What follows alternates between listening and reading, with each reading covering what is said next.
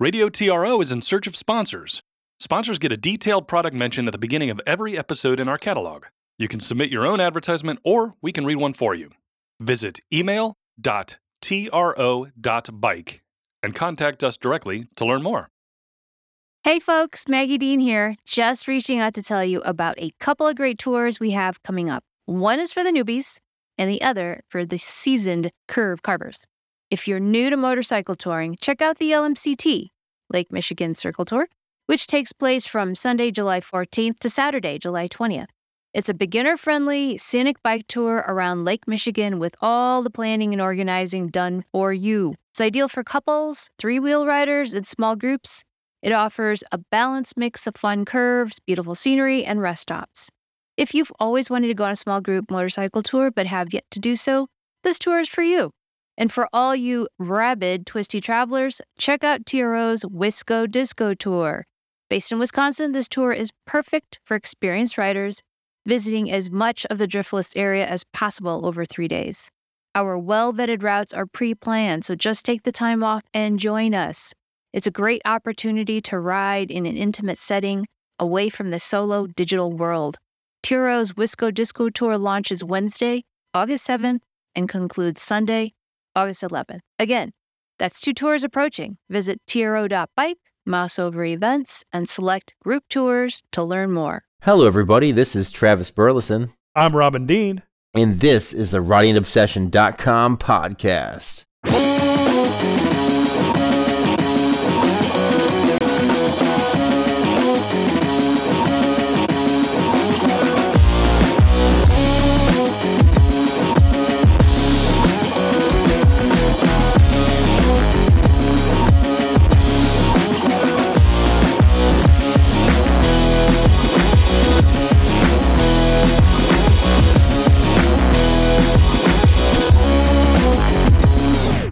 What is new with you?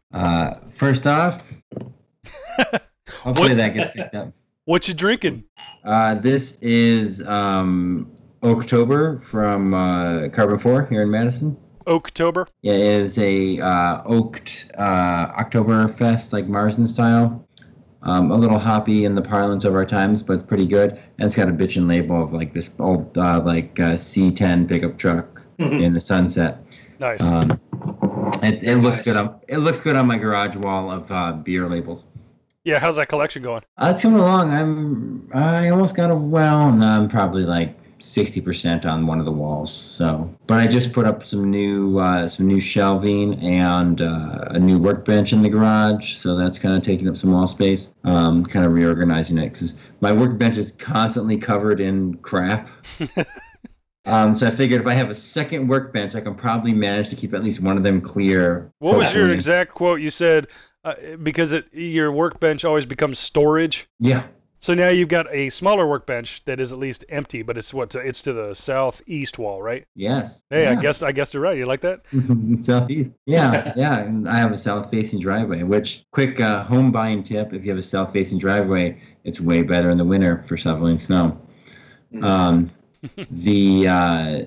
I put up like shelves too, like so there's 2 shelves above that and I put 2 shelves on the other wall so I can like move a lot of the crap onto these other shelves. So hopefully that's good. So good garage reorganization is key. The workbench actually came one of my neighbors, so when I walk the dog around the block, one of my neighbors is moving, maybe, I don't know, but there was like this workbench on the curb, garbage. And I kind of had to take it. It was built dumb. I like screws from like both sides, like inside screws that you can't get to, crap, and like 4-inch screws holding 2 2x4s together. But it was, I was like free lumber because like every time I've built a workbench, I always forget how expensive like 2x4s and plywood are. Yeah, it's pretty crazy. I mean, it's cheap. You buy one. I spent like $50 on lumber to build this thing. And you got to cut it all. It's like, this is basically all cut. I had to remodify it to make it fit in my garage, but now it's like bolted to the wall and it's nice and free lumber. So there we go. That's nice. That's nothing wrong with a little trash picking. Is that one going to have like a particular designation? Like that's where I do my electrical or that's where I do my machining or, grinder? You going to get a grinder? I have a grinder. It's that's right. So I might put a vise on this workbench because I have a vise in my basement workbench, but not in the garage right now. Yeah. And right now, so I put tools on the wall there, and that's mostly my kind of general homemaker hardware tools. So it's like my hammers and utility knife and stuff like that, as opposed to like my gearhead tools, like the ratchets and stuff like that. So. Nice. Well, Tim Clark is highlighting some stuff here, and that's good because that'll put you on track. I got your notes here. You wanted to talk about your tires? Yeah, so I've been running the Shinko 705s on the NC700X, and they're fine. They're good on gravel. They're good on dry roads, but they suck when it's cold and wet. Right. We talked about this. Have you decided on which direction you want to go in? I'm torn between the TKC 80s and the Avon Trail Riders. Okay. Or maybe just doing Pilot Road 4s, which I think we're going to talk about Pilot Road 5s that just came out. Oh, yeah. Podcast. But the Avon Trail Riders look good. They're like a 90-10 tire, but I feel like at least on the rear they would do pretty good grip because they're kind of a chevron shape. Yeah. So they'd maybe be loose on the front in gravel, but for the rear they'd be okay. And the TKC 80s look pretty good, and they have a nice, like, solid center line, so I feel like they'd wear really well. And Continental's version of a dual compound, which isn't a dual compound, it's like a dual curing process thing. Oh, that's not the 80s, that's the 70. The 70, yeah. Yeah, did I say 80s? TKC, yeah. Yeah, I meant type 70s here, but the TKC 70s. Nice. Not the 80s. The 80s are like big block knobbies.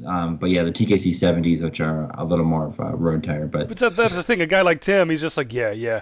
I hear you, man. I've got these eraser heads on my bike, and I'm riding through the dirt better than anybody. It's the Tim Clark machine. Well, that didn't work out so well the last time out. Ooh, yeah. We'll get there. Yeah, we'll get there. Totally different story, though. But I posted on a couple of the forums and see if anyone was running TKC 70s and what they thought about it, but I haven't gotten any real good Looks responses. like you got some plans for the NC700X. Yeah, and then winter plans, I definitely want to do gold valves in the forks because they're just straight damper rods, and you always have that crux with damper rods with like the super basic suspension of you're always under rebound damped and over compression damped. Sure.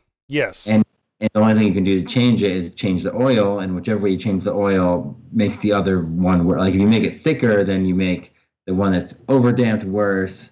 You make it thin, you make the one that's under damped worse. Yeah, fluid versus outlet. Yeah, so I want to do a set of gold valves in it. I think the stock springs are pretty decent for my weight. I don't think I need to respring it. Yeah, and they'll at least last a couple of years before you want to go. Yeah. But I was looking at, and Tim can probably chime in here, at the Rally Raid from the UK, some of their parts. Yep. They do have an NC700 section, and a lot of the CB500X stuff will fit because it's all like kind of generic Honda. Okay, that doesn't surprise me too much. Just looking at the comparison between the two bikes. Yeah, they look the same. Yeah, they look so similar.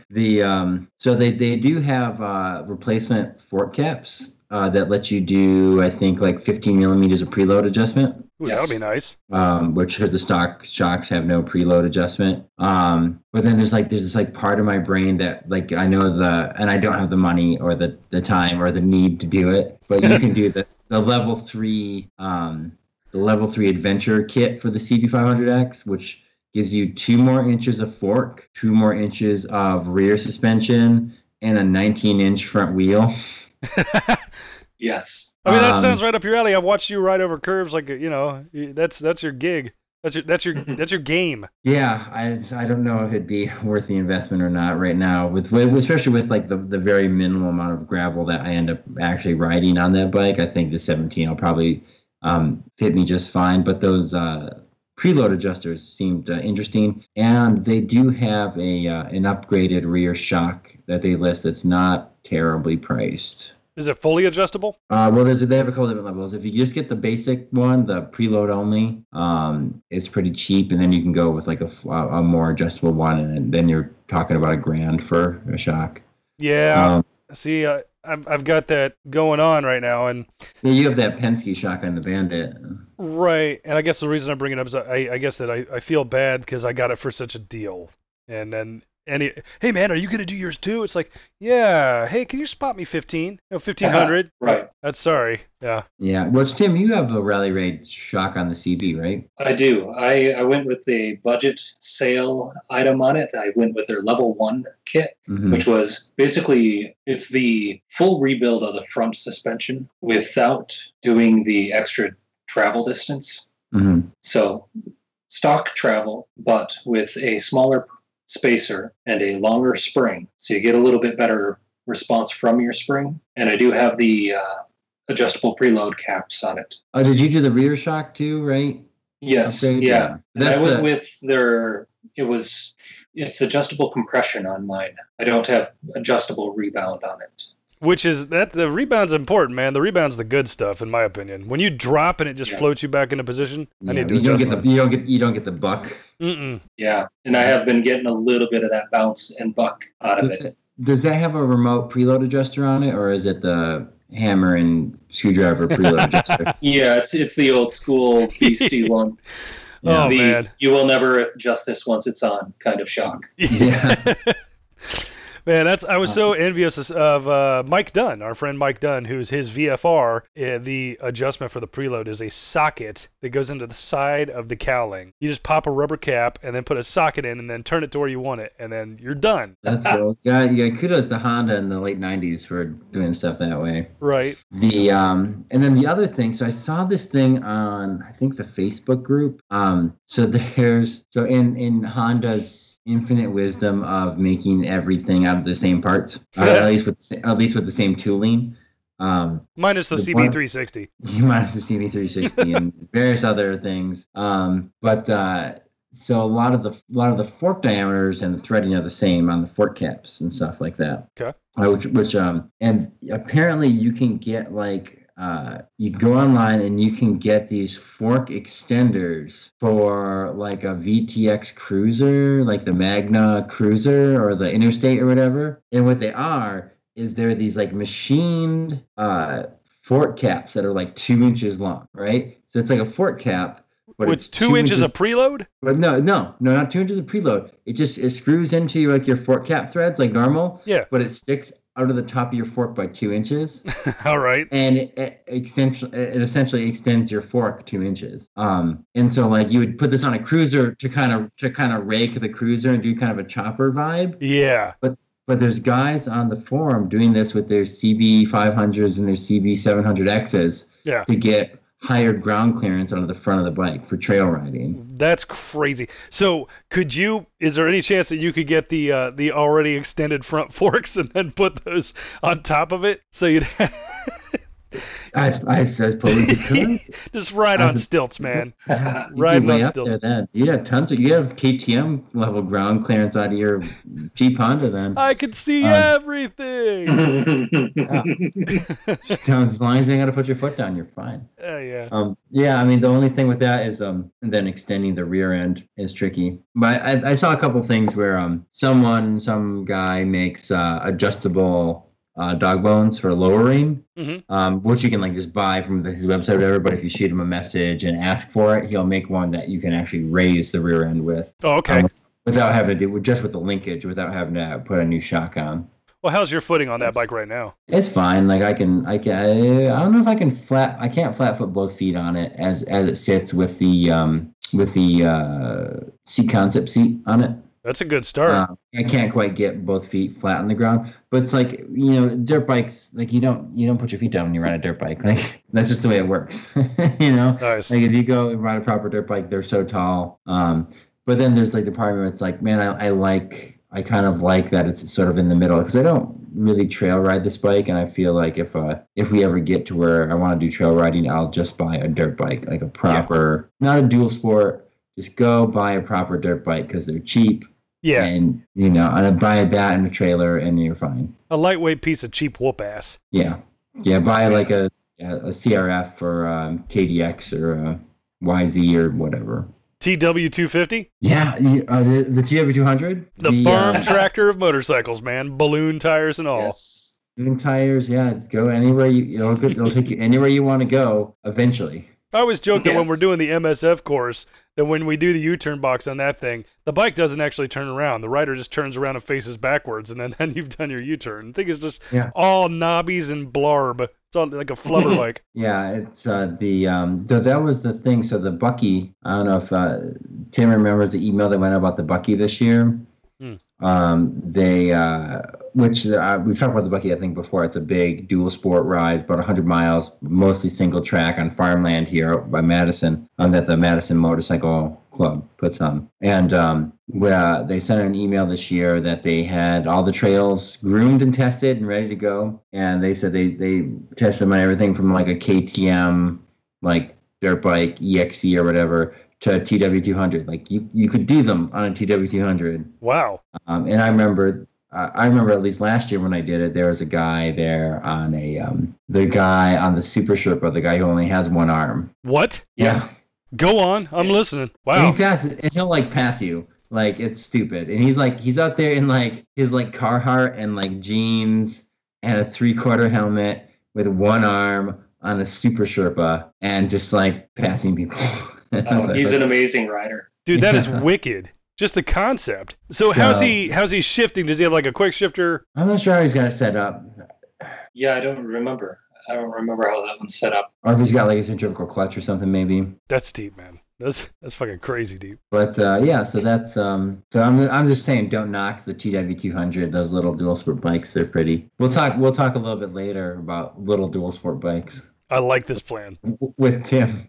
But that's my stuff. Is I'm just trying to figure out what kind of stuff I want to do this to the NC 700X. What kind of money I can afford to put into it over the winter to keep myself busy. Oh, this isn't on the outline, but I might call a guy or Craigslist a guy tomorrow about buying a 70s J.C. Penney Pinto 2 moped. Oh, come on. Is this like does it look like a Tomos? Yeah, it's like with pedals, Yeah. pedals, Frank. Classic. Yeah. Like he's asking like $275, and it might be. It doesn't run. Ran and parked. I'm doing air quotes. Ran and parked. But I think it'd be a fun project. And if nothing else, if I get it running nice, I can sell it in Madison for at least double that.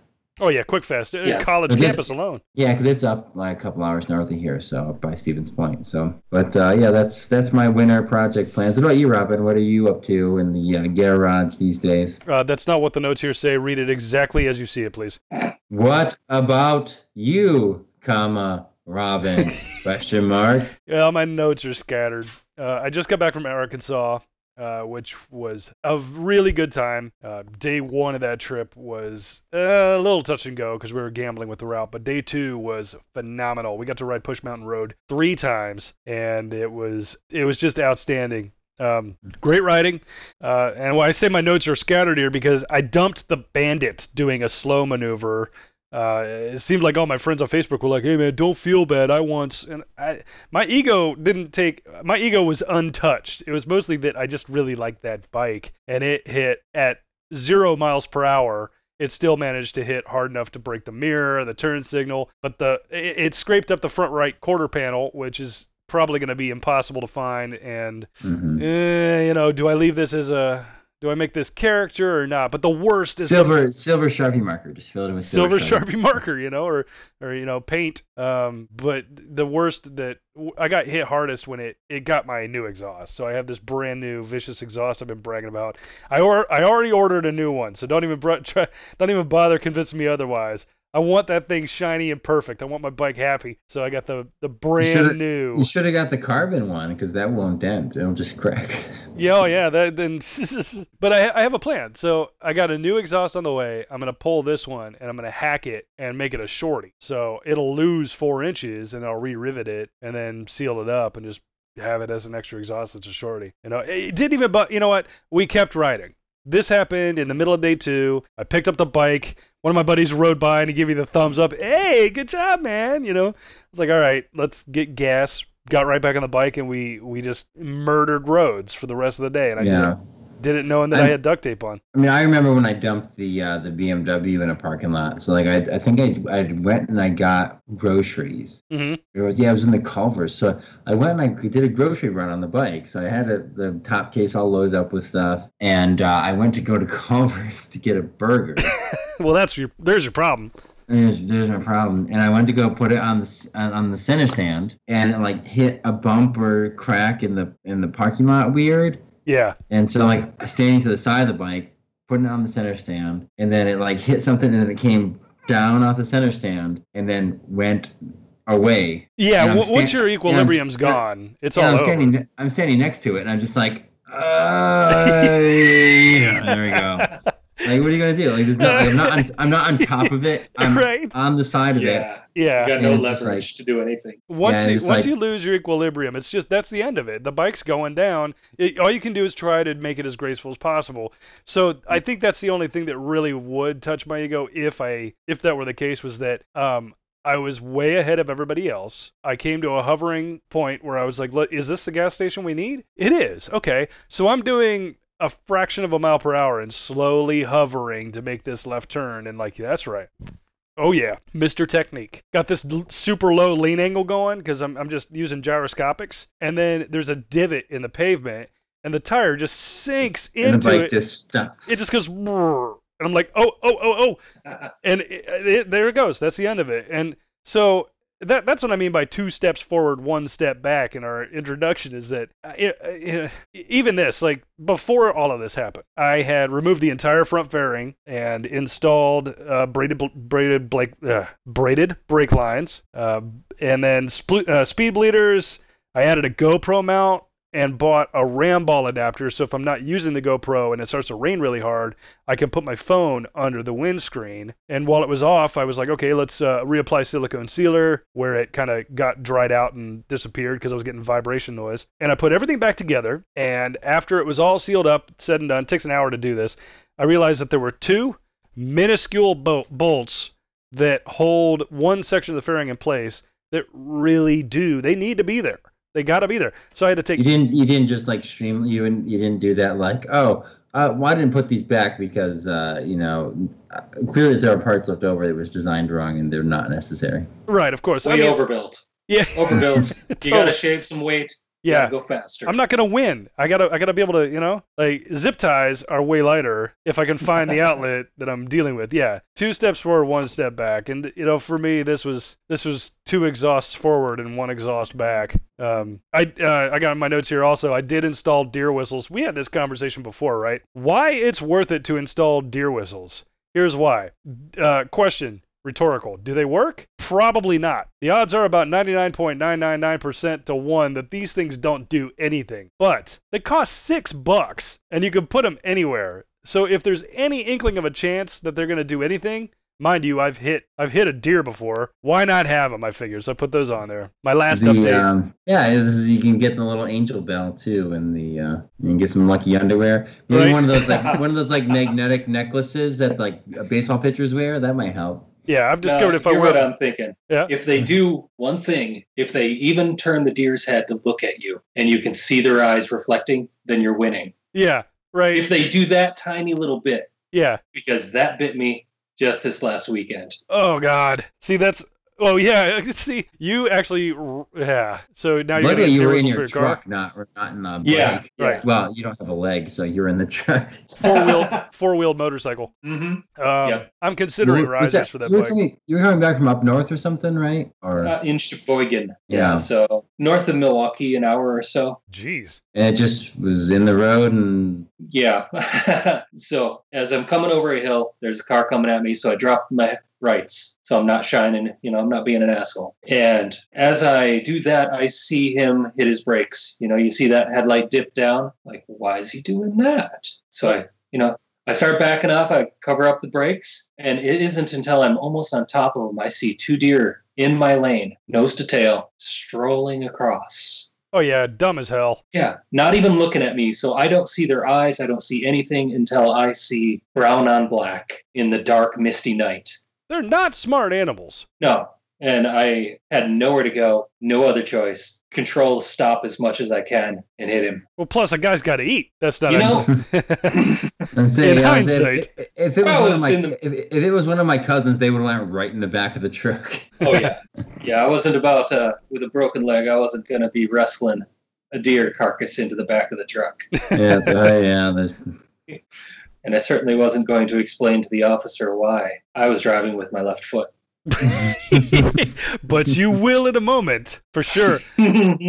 Travis, you were talking about some mods for your bike, and I know that we both know that Tim, he's up for the winter, and I'm thinking about the mods I want to do. You can say what you're not sure you're gonna do, but I'm thinking about these adjustable risers for the Bandit, or for the Hawk GT. I don't even care anymore. I'm gonna switch it to unis, put on a Y pipe, stage 2 jetting. Hopefully stage 2 jetting is enough. I'm gonna have you guys watching me. We're gonna podcast while I swap the jets on my carburetors and see if it's possible to get instruction over the net. But but the thing is that you just we'll wait. Just laugh at you a lot. That's all. Probably. I'll follow your instructions, But 2/3 into winter, you watch. 2/3 into winter, we're all going to be chomping at the bit for anything to keep us sane. Your bike's going to be completely modded out. It's going to be absolutely maxed out. You're going to put a V8 on it. It's going to be a V8 bike. It's going to be a Modus by the time we're done. Right?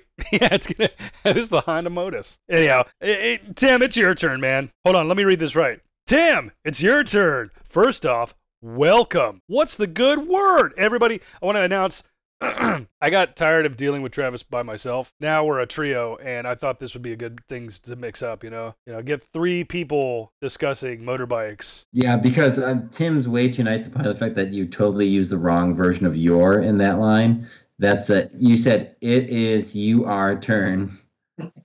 Tim, it is your turn. First off, welcome. What's the word good? Good word. This last month, there's only been a handful of those. There's been a whole lot of cursing and a turn of bad luck. This is how you did. That's exactly how you get into this podcast. That's welcome. Definitely. This is why I invited you. This guy's perfect for this. Yeah, the turn of bad luck is the podcast. No. There were a couple really good things going on. The big thing is that I bought the house. Woo! With the big fucking garage. Yeah, that garage is bigger than your house, which I love. Not quite. No? Close. Well, it's got more usable space on the ground floor than my house. Yeah, it's a bigger footprint, but the house is a basement and an attic. The house is 24 by 30 and the garage 24 by 24. Oh my God, that is wonderful. That's beautiful. And just as of tonight, it now has 2 full-size couches and 4 motorcycles in it with my truck. Travis, I will no longer be needing your room anymore. I've got new plans. He's going to sleep in Tim's garage on the couch. Yeah. Tell Laurel I will not be bothering your household anymore. No, that's great, man. I'm so happy for you. It couldn't happen to a nicer guy. It's freaking rocking. Thank you. I was excited about it. I was fast-tracking everything because I was planning on going this big epic trip that didn't happen. Yeah, to Uruguay or Ecuador? Yep. Yeah. It would have been amazing. I was fly down there, rent motorcycles, go for a tour of the Andes, the Avenue of Volcanoes. Oh, man. And then dropping down into the Amazon basin for a couple days before coming back up into the mountains. You're just going to happen. Yeah, you're going to have to make this up to yourself. Not for me. Yeah. My good friend Aaron, who I talked into doing this whole thing with me, he is there right now, posting up pictures on Instagram of just amazing things. Oh. And the reason I'm not there is because of the Bucky. Oh, man, it was the Bucky that did this? I did this on the Bucky. Tell everybody what you did, Tim. Tell everybody what you did. All right. Wait. I'm Tim Clark, and I'm a crashaholic. Sorry. Okay, so this is only the second broken bone in 2 years riding off-road. This is not a pattern. There are no lessons to be learned here. Mind what you say. I've got evidence on video. Tim is he's a force to be reckoned with on anything gravel or dirt, in my opinion. Yeah, you're the guy I would ask anything about that, even though I don't do that yet. You were saying. So, okay, maybe back this up a little bit more. I was going to buy a bike. I wanted to buy a bike. I really wanted to buy this bike. So I started selling shit off. I sold my DRZ. I sold the trailer. I sold all sorts of used gear. And I was getting ready to buy this bike. And I looked at the bank account balance and said, I might be able to do this house purchase a year earlier than I planned. Okay. So I started doing that. So when the Bucky came along, I didn't have an off-road bike. So I started asking around. and my good friend offered to let me borrow an XT250, this tiny little, like 3/4 size Yamaha. Mm-hmm. And I'm a big guy. I sit on this bike and I almost crush the suspension to the ground. Yeah, I remember when you sat on the CRF 250 at the bike show last year, and it just like it was like you're on one of those bouncy bikes on the playground. Yes. Yeah. So I'm riding this, and I'm really just wanting to refresh the muscle memory, get ready for this big trip, because the Ecuador thing was going to be on-road, off-road. From what I heard, no road in some places. So I didn't want to go in totally cold. Yeah. So I'm behaving myself. I'm taking it easy, doing really good, but I'm super cramped on this little bike. Like normally I want to be riding on the balls of my foot on the foot peg. Instead, I'm sitting there, can barely get my heels on the damn pegs because I'm so folded up on this little bike. And when you think about your legs tucked under you with your heels on the pegs, your toes are pointing down. Yeah. And this is what caught me. A little bit of lazy body position. I clipped a rock with my right leg. So the rock ripped my foot off of the foot peg, twisting it down and out, and the rotation of the ankle was enough to break the fibula. Ooh. It's too bad this is a podcast and you can't see Robin's face right now. Well, I know ankle sprains. I know ankle pain. I've rolled my ankle 3 times. My first leg break was when I was 2 years old. 2 years old, broken leg, and then I got chicken pox under the cast. So I'm definitely familiar with bone pain. But when you break the bone by way of flexing the joint, that's when that's like combined any amount of pain into both rolling the joint and breaking the bone as a result. That's too much to think about. Oh, that's rough. Sorry, now, dude. Here's the funny thing is the pain level was extremely low. Really? It was a really big surprise. So when this happened, I felt the bone break right away. Mm-hmm. Like felt a pop, felt a snap, and then I crashed. No damage from the crash. I think I got one bruise on my knee because I was armored up and I was going 20 miles an hour on dirt. Yeah. So crash, get up, or just start rolling around a little bit, trying to figure out what in the world happened to me.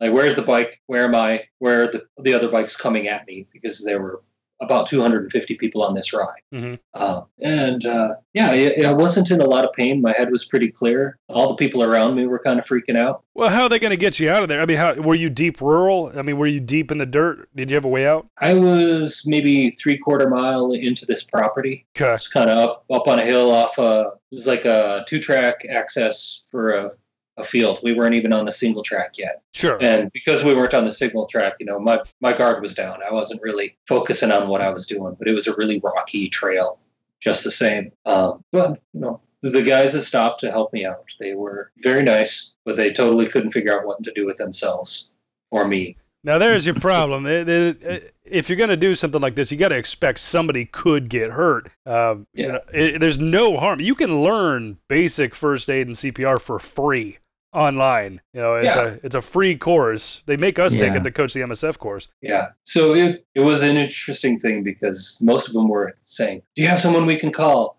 Who are you riding with?" These sort of things. And the guy I was riding with, he bailed out early. So I know enough people at this event that I'm just like, I bump into people I know. It's no big deal. So I just kept riding by myself. Compound fracture. No, kidding. No, it wasn't a compound fracture. Not compound. Complicated. Complicated. Yes. Was what the doctor told me. Is multiple planes of fracture. It's an ugly mess. I joke now because I get to talk to my friend. So, yeah. Yep. So it was really funny. They're freaking out. What do you want to do? Of course, my first answer is I'm going to sit here in the dirt. Let me breathe. Let me think through this. I'm going to have a VA. Hey, Kool-Aid. Yeah, they handed out these information sheets to everybody. So everybody's got, contact for sweep crew, support crew. So I'm like, you got that paper? Give me that. So I'm going to give them a call, So I'm sitting there in the dirt. I give them a phone call. And, of course, they are out and about. We're in rural Wisconsin, and they don't have cell phone reception. And I'm leaving messages. So it's not like they're going to chopper you out. Yeah. That's not even an option to find some way to, get me out.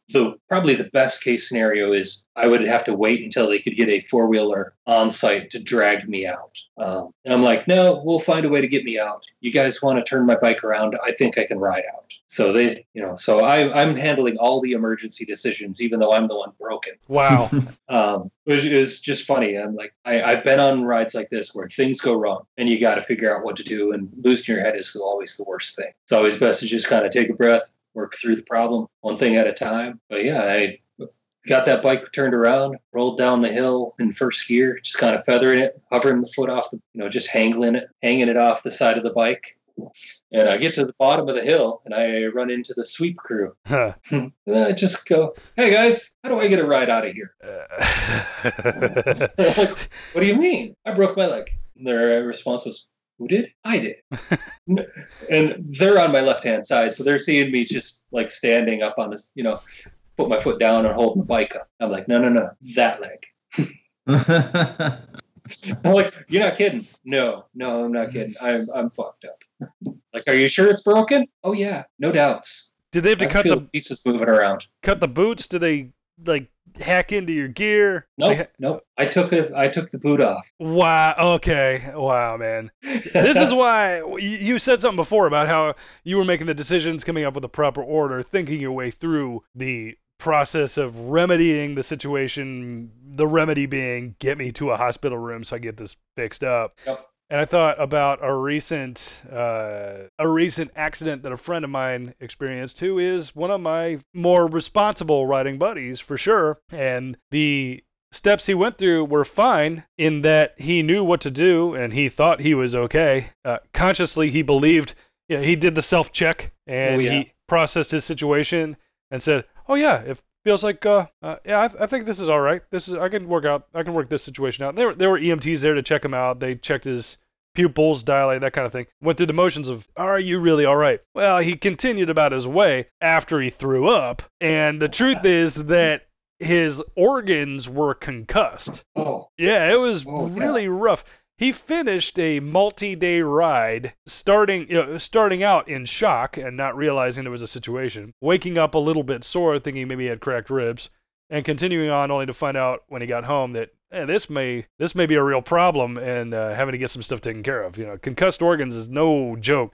Fortunately, he's all right, and he's still as responsible and wholeheartedly solid in all forms of Didn't he just post about maybe buying a Harley or something? Yeah, they're looking more attractive. We poke fun at the generality of it, but the truth is they make a good bike. Well, okay, so let's move along here though, because it says right here, did you throw money down on you were looking at the Africa Twin, right? That is indeed. Is that the CRF 1000? Is that what that is? That is. So the CRF 1000L is the Africa Twin, and did you put the cash down? I did. Yep. I was snooping around, and one of my good friends who has one surprised me by reaching out and saying that he wanted to sell it. What year? 2016, the first year, and it is the DCT version, the dual clutch transmission. So it's the automatic bike, which I got a chance to ride one earlier this August when I went up to northern Wisconsin to a rally. Had my CB500 on the back of the truck. Never took it off the truck because my friend let me spend the whole day on his Africa Twin. Oh, wow. And I started out chasing a friend on some sporty, twisty roads. He was on his FJ09. Uh-huh. It's a pretty sporty bike. And he's not the most aggressive rider, but I was on knobby tires and I was on his butt the whole time. Okay. Feeling good on an unfamiliar bike. That sounds like a challenge to me. Unfamiliar transmission. So I adjusted to it very quickly. And then by the time we started heading back towards camp, I spotted a dirt road that I knew. And I said, see ya. I'm going to go play.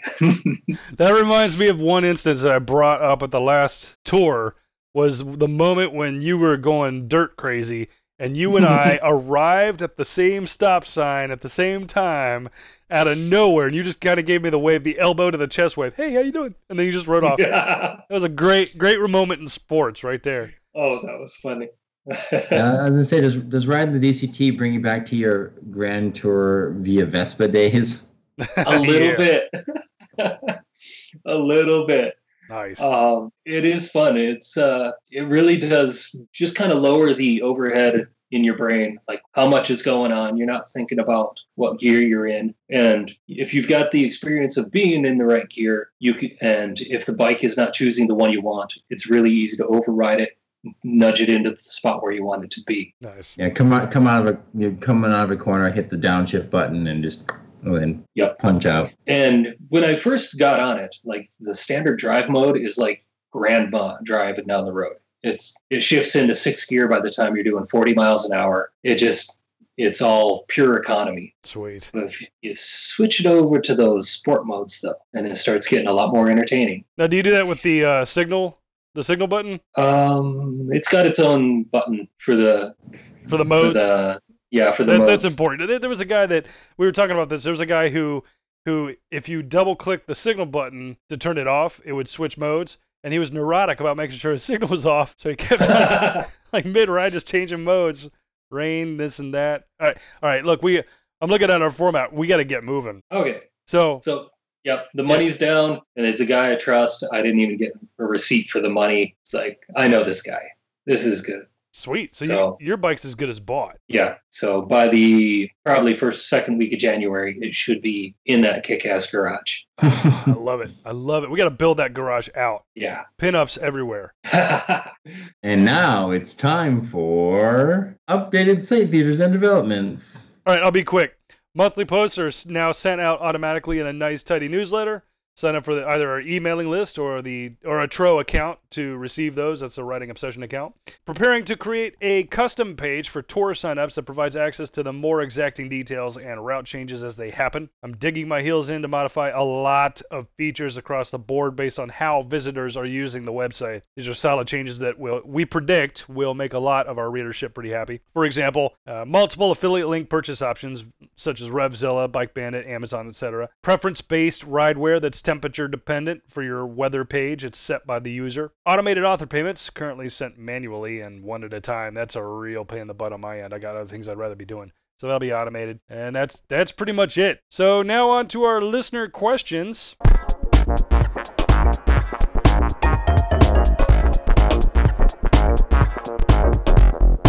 I got this email the other day. This guy had hammered me with emails. A lot of people have been reaching out thinking that we are a motorcycle trailers selling company. We're not. The absolute number one most popular article on the website right now is our 5 trailers worth considering. And they are worth considering. But we get a lot of questions from people who maybe they're not so net savvy, and they start asking me all kinds of, so what are you selling that one for? And we don't sell them. But Jaybird180 asks, from what I've found, Harbor Freight sells a 40 by 48 inch trailer with optional motorcycle rails for $50, but I can't seem to find either on their site. I think the brand is Haulmaster. Do you have any info on this little trailer? My answer is no. And we have a governing influence about Harbor Freight. Yeah, so I do. I did do some research on this question before the podcast here. Really? Yeah, look at me. I didn't think any of us would ever do that. So my question for Jaybird 180 is: have you ever been to Harbor Freight? Do you know what their deal is? Because it doesn't sound like you know what their deal is. Do you have some coat hangers and paper clips? You might build a better piece of kit. So Harbor Freight's good for some things. It's cheap. It's cheap China junk. So if you I bought earlier this summer, I bought a Harbor Freight electric power washer. It lasted 10 minutes. All right. But in my garage, I have a Harbor Freight electric impact driver. Works great. I have a Harbor Freight roto tool, like a Dremel type tool. Works great. So you just kind of roll the dice with Harbor Freight. They're and if you want to go buy like a socket set or some spanner wrenches to keep on your bike, it's perfect. You don't want to go buy nice snap-on stuff and put it on your bike to rust for the it'll work on the side of the road. It's fine. If you're a mechanic, you'll wear them out. But your home garage, their hand tools, they're fine. The bottom line is, do you want to trust your motorcycle on this tin pogo stick without a suspension that is made out of recycled aluminum foil? Well, so here's the thing. Here's my research on the actual question. So all that being said regarding Harbor Freight's stuff, there's a couple of moto vloggers out there. So if you search around on YouTube, so JBird180, search around on YouTube, you'll find reviews for this stuff. So it's like Harbor Freight's website, is garbage. Like you won't find anything there that's useful at all, except like the closest store next to you and what their hours are. But there are some moto vloggers out there, especially in the ADV crowd. So they're only hauling, they're hauling like ADV bikes. They're hauling like XR250s, DRZ 400s. So like not hauling 600-pound Harleys. They're hauling Tomos mopeds, man. Yeah, so they're hauling 350-pound, sub 400-pound bike. Maybe I bought one of those Harbor Freight trailers a couple years back. Where is it now, Tim? Where is it now? This is going somewhere. Oh my God, I don't even remember where that damn thing went. I think I gave it away to somebody. I didn't have this 40 by 48 one. I had one of their larger folding ones. And in order to give it any sort of structural rigidity, I used 3/8 plywood for decking. Okay. Like such heavy-duty plywood that it wouldn't fold up properly anymore. That is smart. Because these things are little bolt-together angle iron frames that twist like crazy. I've seen guys weld them up, in order to get some sort of strength out of it. I've seen people use the expanded metal, the mesh decking. Yeah. Welded onto it. That helps a little bit, but even with the biggest bike I ever threw on this thing was a DR650. Yeah. And it was a little bit terrifying to see that bike sway and dance around every time you hit a bump. Yeah. I've had some sketchy trailers, but that was probably that was the worst. That was far worse than and it had suspension, but it was just the simple leaf spring, no damping. The trailer in a bag that I had with no suspension made me feel more comfortable than this Harbor Freight thing with even my old TTR 250. Wow. And they're not messing around with the pricing on the trailer in a bag. That's some expensive kit that. Oh, well. I got it one that was 5 or 10 years old for $500. Now that's pretty good. They sell them new for what, like 1,100 or something like that? Yeah. But yeah, you're right. No suspension, nothing. So I guess the bottom line is I can tell you that from what I remember, he's mostly been hauling dirt bikes. So, okay, maybe. But if it's going to be anything valuable, Yeah, and it depends where you live too. So what I've seen is a lot of the guys, those motovlogger guys who are like, hey, I bought this Harbor Freight trailer, it's great. They live in Arizona or Nevada. They live in the desert and do this adventure dirt riding where the roads are smooth. Yep. But if you live in the Midwest where the roads are crap, and that trailer's going to bounce and boing and flex. You might not lose just the bike and the trailer. You might lose half of your car by the time you get to your destination. Yeah, but I guess, to kind of answer your question, their website's terrible. I couldn't find their trailers on their website either. I've seen them in the mailers I get. I've seen them at the store. You can go to the store.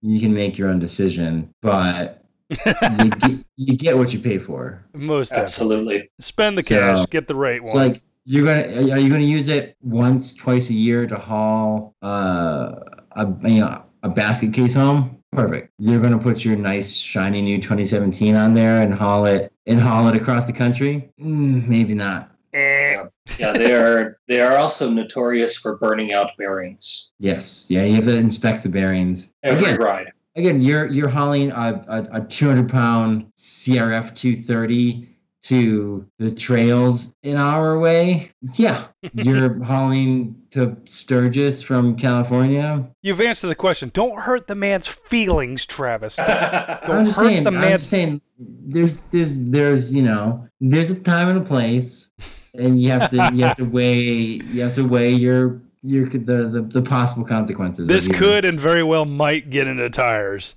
And if it gets into tires, that's going to get into a story about somebody that I don't really want to discuss. But all right. So that concludes our question and answers there. But if you have any questions for us, we'd love to answer them. Just email your questions and concerns to podcast@tro.email. That's podcast@tro.email, or call 224-358-3010. We're glad to answer any questions on the podcast at any time. And now for this week's Mess a la Moto, brought to you by the super slick, ultra badass motorcycle mega posse of incredible power. Well, that's not rock radio station style. I'm gonna put all kinds of effects and distortion and awesome, and you know what I mean. Grab the super slick, ultra badass motorcycle mega posse of incredible power. Dude, that's gonna be distorted as hell. One more time. No, that's fine. So, all right. Michelin is coming out with the Road 5. They're not going to give it the PR5. It's not going to be the Pilot Road 5. They're just calling it the Road 5. They're abandoning the Pilot element. But I had the Pilot Powers, or what was it? Yeah, I hyperlinked them in. There's like a press kit, and motorcycle.com made the announcement initially. It's a beautiful, gorgeous Siping. That is a good-looking tire. Some people were wondering about the depth of the tread having effect on the strength of the rubber itself. I don't know. I don't have a chance to test them. I'd really like to get my hands on a set as soon as possible. The tires on the Bandit, I've got an extra set of PR2s on another set of rims. But the current set that's on there, they're done. They are finished. Finito. Time to swap them out. So what's the release date? Did they say anything about that? I think January 2018. They're coming out 2018. So January 1st. I could have them for Christmas. Well, after Christmas, but you get my point. For the new year, yeah. So yeah, it's definitely it's funny they looking at them. So like looking at the evolution of the Pilot Road 3s versus the Road 4s versus now the Road 5s. Mm-hmm. It's kind of neat to look at and see that they've got these sort of deeper, bigger pockets. They almost remind me of the Anarchy 3s, the dual sport tire. Okay. Especially since they have this sort of 3D, what they call the 3D tread pattern. So the one of the really neat things about the Road 5, or interesting things, I guess, is the 3D tread pattern. So the bigger cuts are sort of trapezoidal, like they're where you have the deeper cuts in the tire. They're wider at the bottom than they are at the top. Well, so that as you wear the tire down, you get more cut, so it does better at displacing water. That's what I was going to say. They don't ever, in the history of this particular model, they don't release a new version of this tire until the science proves to them that, whoa, this has got to happen. Every version of this tire, in my opinion, has been better than the previous. Now, I've got friends that say, I don't know, I like the PR2s. They last longer, or I feel no difference between them. But I'll honestly say that I felt like the PR3s were better than the 2s, the 4s than the 3s, and so on and so forth. I would imagine that these are going to be excellent, if not better. I would assume that they're going to be better yet, because they're just getting better and better at steering and guiding rain away from your tire patch. Yeah, I mean, I'd say arguably the best wet rip tire. In my opinion, in your opinion, yeah. And you can definitely get better dry weather tires. You can get more sports aggressive, soft. Yeah, dry tires. But this is gonna be a 3-2 compound with a hot center tread. Yeah, so it's got the more stable, harder center tread for better longevity. Yeah. Which Metzler and Continental have similar sort of technologies available, but hands down the best wet weather tire, and I think they've just improved it with the sort of 3D tread design. I'm assuming that there was looking at they don't specifically mention it, but I'm assuming that they figured out some way to do that sort of inside out tread pattern. Yeah, that gets with the tread. The tread cuts get wider as the tire wears down. Yeah, it's inverted. Oh no, I see what you're saying. Sure. So they actually become better. Yeah. So like if you cut a tire in half, and it's on that PDF, the press release PDF, you can see the kind of upside down pyramids. Like as you wear it down, it gets wider to displace more water. Wow. It almost looks like what they're doing. It's like they're almost using like a router type bit and doing machining after tires molded is what it looks like to me. Yeah, it looks like it's like a dovetail cut. Yep. So yeah, I'm not sure if that's like the casting. They just figured out a way to make the casting mold and still release with that, or if they don't go into the actual production process. But it's like a dovetail cut into the tire, so that as you wear the tire down, the tread gets wider. That is crazy. It looks good, man. That's nuts. But yeah, so that's a very cool. I mean, we'll see. I guess when they come out and we get some review time in. But I'm sure, given their track record, that these. Yeah, I think they said they ditched the Pilot name to differentiate the sport touring tires from their more aggressive sport tires. Interesting. Well, it gives scrub 'em in a whole different meaning, like, yeah, ride these things into the better. Yeah, I mean, these days too, like modern sport touring tires don't have like a real scrubbing time because most of the major manufacturers aren't using any sort of releasing compound.